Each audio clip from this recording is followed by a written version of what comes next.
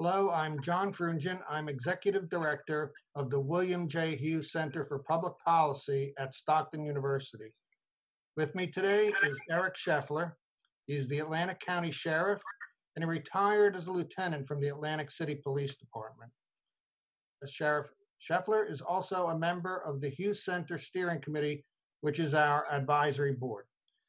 Today, we're talking about the issue of PTSD and the risk of mental health and emotional problems among first responders and medical staff who are responding to the coronavirus crisis. Sheriff, let's start with a definition. What is post-traumatic stress disorder, or PTSD? Oh, good morning, John. Post-traumatic stress is a condition that people can suffer from that are involved in any type of trauma or critical incident. They either could be the victim of that trauma or they could actually witness that trauma. And what happens is that that trauma will affect us emotionally and mentally, and that during that time, if we're not able to treat it or to work with it, we don't have the resiliency capability to get through it. It starts building, and certain negative effects start happening to you. And, if you think about it, 50, 60 years ago, it was called being shell-shocked. People were coming back from the war. However, you don't have to be a war veteran to be affected by post-traumatic stress. So then, who is vulnerable? Who is susceptible to this? And what are the signs that someone is experiencing? Well, we're all acceptable to it. And when I say all, I mean everyone from a 8-year-old child and even younger to an adult. And it doesn't matter what profession you're in. Again, you don't have to actually be involved in the incident itself. You could witness the incident. I mean, it could be life and death situation. It could be sexually being abused. It could be mentally being abused. It could be many different types of trauma. It could be a car accident where you saw death or carnage, or you could be passing by it. So we're all acceptable to post-traumatic stress. Some of the symptoms of it are that you relive that incident over and over again, that you have anxiety and stress, that you have you're sleepless, and you have depression, and all those different things that can affect us in our daily lives. And clearly, people who are first responders are often in situations like that. First responders and healthcare providers are, on the front lines now of the coronavirus crisis. They're working long, hard hours, often with very sick people and people who sometimes are dying. What is the likelihood that these people may suffer from PTSD or some other ill effects? Well, it still remains to be seen, honestly, John, how this crisis is going to affect not only first responders, but the community at large. I mean, this is what we call a thing called operational stress, which is a long, prolonged time of dealing with the unknown. Humans, we like to know what's going to happen, right? We want to be able to predict what's next. We like that safety net, that reassurance that everything's going to be all right. Well, this is a prolonged incident of stress that we're all being affected by. And we don't have the known, and we can't control the day-to-day happenings of this virus. So this affects all of us negatively. As you said, healthcare workers and first responders are on the front lines of this, and a lot of us are staying quarantined, but we have to go outside every single day and deal with the public because they need help, from everything from being in the hospital to, delivering people food, honestly, at this time. I mean, our roles have changed, picking up people's medicines, those that are shut-ins. I mean, we're still being, in close proximity with someone else. So then we have to go back to our homes, right? And the fear and that unknown of going back to your home and possibly affecting your family is another anxiety, fear, and stress that is affecting all of us. But don't forget about all the other, people on the front lines, the heroes of our day, our grocery store workers, our delivery people, our gas station attendants, All these other different functions are keeping us as a society going forward, and their possibility of exposure. Sheriff, I've read some reports where people in some of these hospitals in North Jersey and New York that are just overwhelmed are describing it like a war zone. Um, would you say these workers are certainly going to be at risk that have to, somehow deal with this trauma? Well, absolutely. I mean, it's normal to have, this stress, this overload, this anxiety. If you didn't have these things happening during this type of crisis, that's not normal. However, we have to be able to reset ourselves, right? And that's one of the building blocks of resiliency that we know that can affect us and help us get through stress. And we have to be able to do self-care. We have to take time and actually force ourselves, believe it or not, do self-care. You got to force yourself to read a book, force yourself to go work out, force yourself to disconnect from the pandemic and stop listening shutting off your phone, shutting off the news. And we literally, and you would think you wouldn't have to force yourself, but you do. You get so exhausted. It's called, you come home from your daily work. You're so exhausted. You can't functionally get off the couch. Right. So, but we didn't break any bricks. We didn't dig any ditches. So why are we so exhausted? Well, that's mental stress. That's the beginning of depression, right? We dive into that low. We were in hypervigilance for so long that we fall down onto the other side of that hill when we come home. Those are the times that you have to say, okay, I know I'm physically, mentally, exhausted more mentally than anything. I need to reset myself. I need to go work out. I need to go for a walk.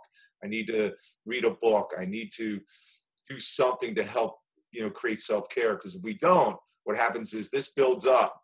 It's, the old saying, the straw that broke the camel's back. This continues to build up to a point there we can't handle it anymore mentally, and we shut down completely. There are strategies to deal with this. Do you think as a society we're good at communicating this to our frontline people? Are they getting this kind of message? Well, I think that, in law enforcement in particular, that I think we've changed that model. Most, if not all, law enforcement executives through New Jersey and have embraced resiliency and understanding the mental stress that our officers go through. I was on the working group to bring the resiliency program to the state of New Jersey. It was gifted by the FBI National Academy. Billy Mazer, who's a retired deputy chief from Lang City, brought it to New Jersey. We were on the first working group, and they developed that program off of that. And I'm a FBI National Academy trained the trainer in resiliency, as so is Billy. And he actually goes around the country and teaches other departments. But New Jersey is the first state in the entire country to mandate that resiliency be trained to all our officers. Would you explain just a little briefly what resiliency is, what that means? So there's a concept about the mental stress and our physical health that we're affected on a daily basis. And when these incidents happen, because humans are resilient in nature, we will deal with it. We will survive it. We will get through it. But we have a couple choices when we do that. We could either take negative survival skills and make that a part of ourselves to get through it, or we can take positive survival skills. So let's talk about negative ones real quick. What are some negative things that for me to get through some mental health issues? Well, I can go drink, right? I can go do drugs. I can go gamble. I can go cheat on my family or my wife. I can do things that take me away from that stress, but are negative effects to my family, right? That's still survival, and they may lead down the road to something even worse. But I'm going to get through this. Or I could do positive things, and the positive things are what we call the resiliency pillars, right? And there's 4 of them. There's mental, physical, spiritual, and social. And we can continue to build those blocks and create positive ways to deal with stress. So that's what resiliency is. And it's interesting. We all have those blocks filled some way, but because of the stress, and we talked about how much it can affect us mentally, and it feels like it's physical, right? I come home from a long day of work in the office and I am completely exhausted. I mean, I'm really exhausted. I can't get off the couch. I can go get a bag of potato chips and a beer. That might relax me and bring me back, or I can go for a walk because I realize that I need to reset that because that's the stress. That's being hypervigilant for a long period of time. And then when you no longer have to be hypervigilant, you dive down into a low. So resiliency allows us to understand that I need to stay connected with my family. I need to have, a spiritual component. And that could be a multitude of different things. That could be anything from meditation to, having a strong relationship with a church or God or whatever you believe in. I need social. I can't tell my family, well, I'm too tired to go hang out or make that puzzle with you or deal with you. I need to force myself to interact with people, and that's how we stay connected. I need to be able to maybe work out a little bit and whatever I can. I can go to the gym. Well, you can't go to the gym today, but you can still do calisthenics, and there's a lot of workouts online that you can do everything from low impact to high impact. I need to do those things, and those things are what help us get through the stress of the day. That allows us to deal with it, reset ourselves so that stress doesn't turn into mental health issues. So in this time of high stress, this is good advice for pretty much all of us, from those on the front line to those of us who are sheltering in place, strategies to get through this. Absolutely. And John, what I like, our listeners to understand, first and foremost, is the stress of this pandemic is normal. It's natural. We all have it, regardless of who you are. Don't think you're weak. Don't think you're not dealing with it right. This is not a sign of weakness. This is natural. This is something that is happening to every single one of us. You want to go back to the things that have helped you in the past to reset your stress during stressful times, whatever those stressful times may have been. And if you can't reset yourself and you're spiraling, then one of the bravest things you can do is to reach out for a professional to help you get through this. Now, I understand that times have absolutely changed, but there's teletherapy that's out there, and many of the therapists that are available, especially in our area, are available by teletherapy. So they're doing sessions online, they're doing sessions on phones. We're going to make sure that some of those resources are on our site as well, right, John? Right. We're going to be putting resources from Sheriff and from some that the Hughes Center found on our website, www.stockton.edu/Hughes Center. Sheriff, I want to really thank you for taking the time to be with us today. I know you're very busy, but this is an important topic, and the information you provided, I think, is really useful and helpful. Thank you, John. And please be safe and stay healthy, sir. Same to you. Thank you.